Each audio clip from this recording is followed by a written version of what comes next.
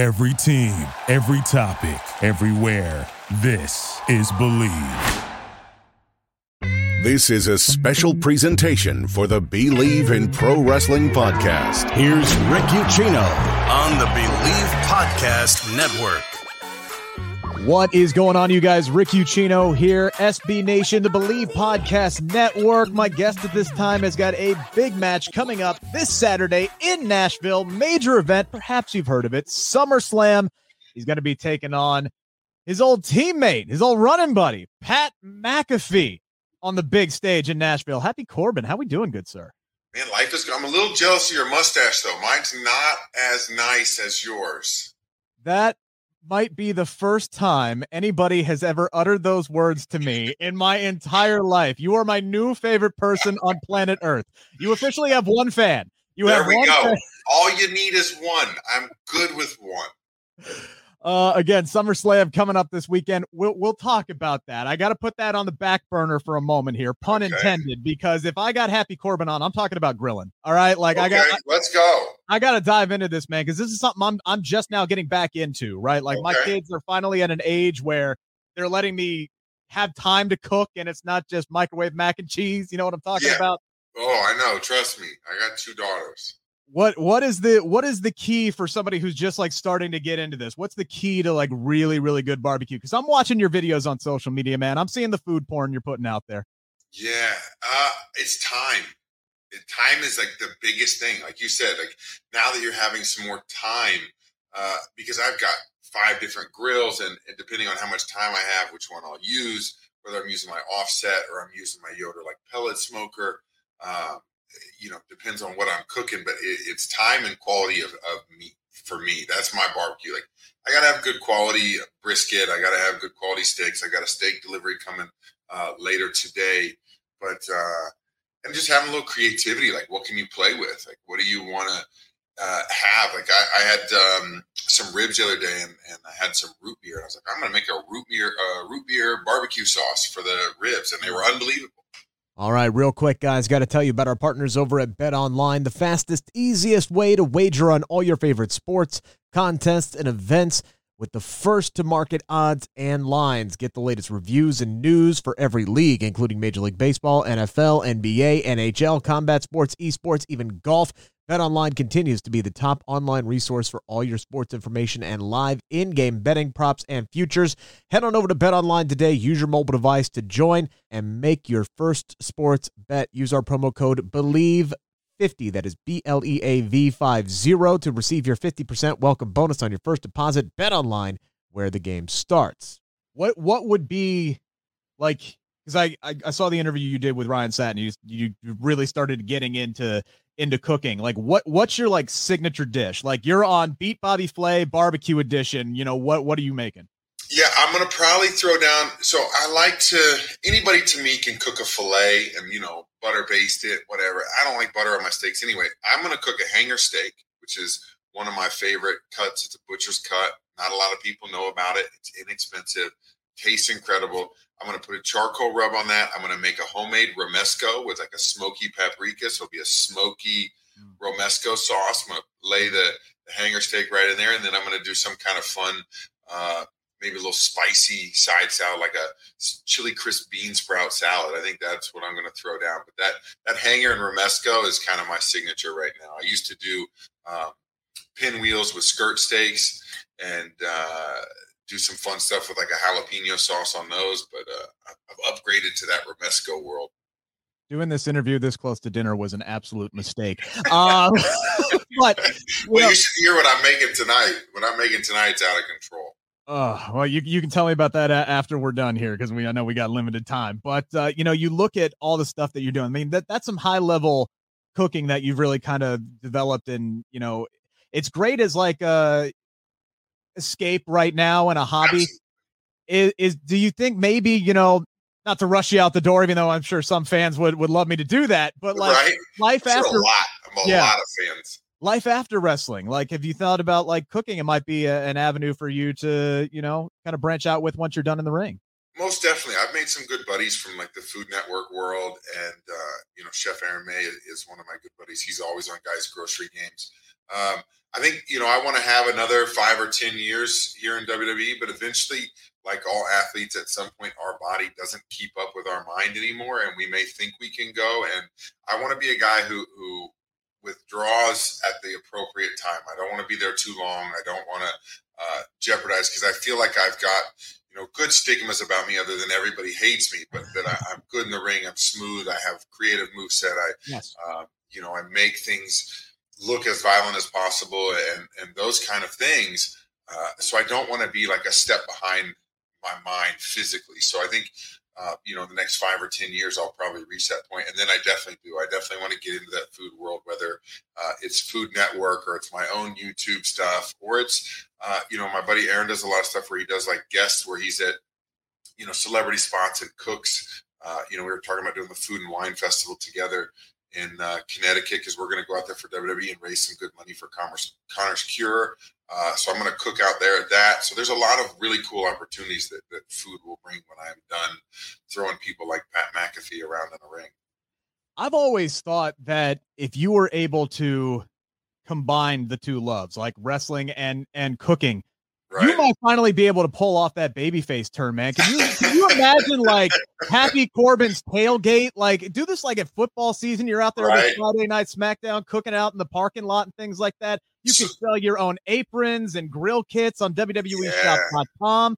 Not to steal JR's bit, but you could have your own happy sauce barbecue. Maybe that's mine has bourbon in it. My barbecue sauce got bourbon in it. It's a lot better than that other stuff. Man, I'm trying to make you some money here now. Like, that, I know, that right? might be a great idea. I did have an idea to do that one time. I wanted to challenge George Kittle to a barbecue off at SummerSlam last year, and we let the fans eat the barbecue and decide whose was better. So it didn't happen, but it may. You never know.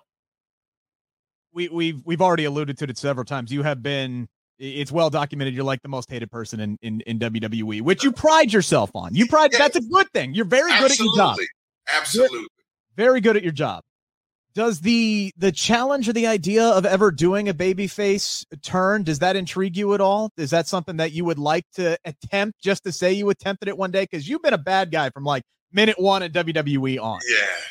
I'm torn, because it would be cool to finish this career and say I was never, ever, a good guy. I was never on that side of the game.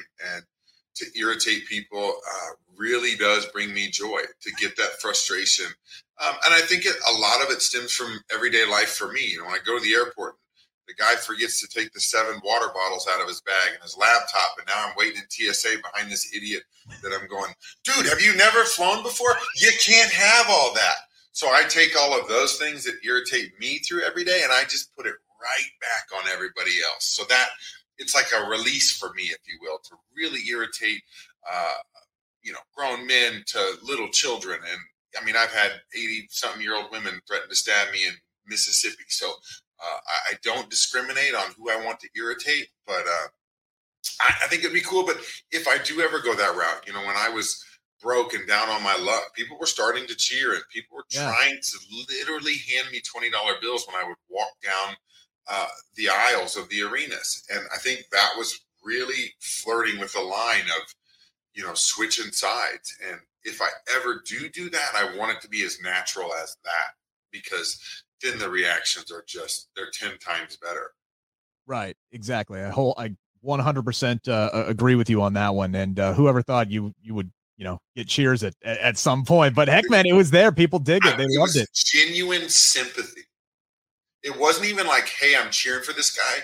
It's like, I feel bad for him. One person that nobody feels bad for right now is somebody I want to ask you about as a true, genuine heel. This guy might be approaching your crown as the most hated guy in WWE right now, and that's Theory.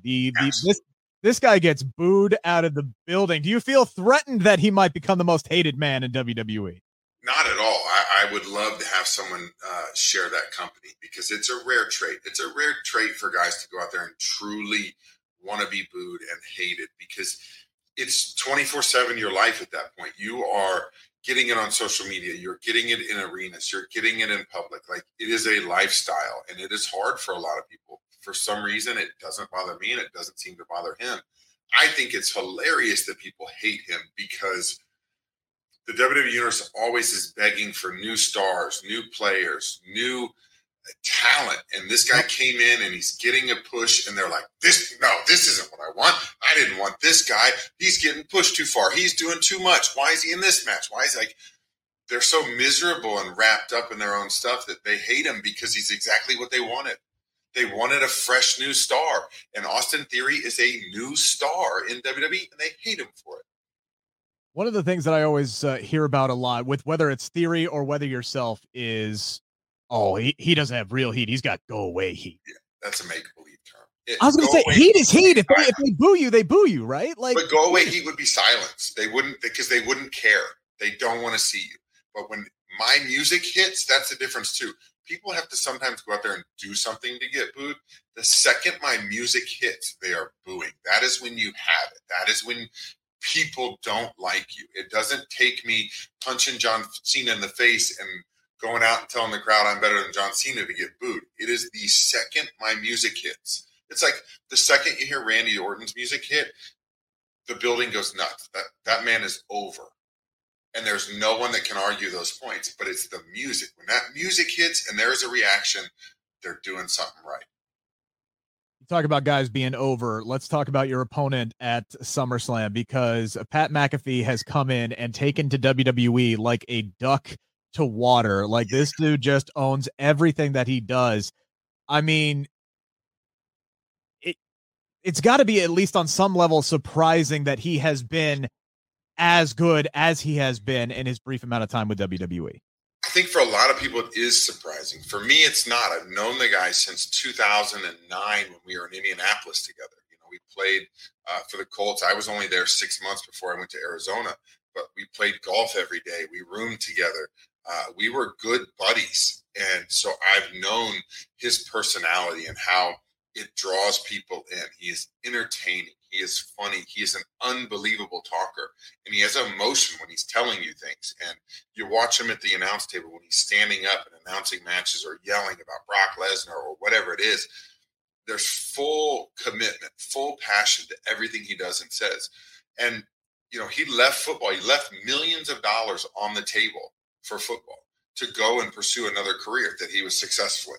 Then he was like, I'm going to be a comedian. And he was successful in that. And then, you know, we talked about when we were going to get locked out of the NFL, him and I were going to go to wrestling school together. We were going to go down and learn how to be superstars so that we could go to WWE together. And, you know, he had an amazing football career. He was a Pro Bowl punter. He did amazing things, but he's found success in all of these things. And I just got my head start in WWE, and I always expected him to come around at some point. I didn't think that we would ever be butting heads as much as we do now. And, you know, we're going to compete on a humongous stage at SummerSlam against each other. And I think where he'll surprise me and some other people is his ability in the ring, how much of a natural athlete he is.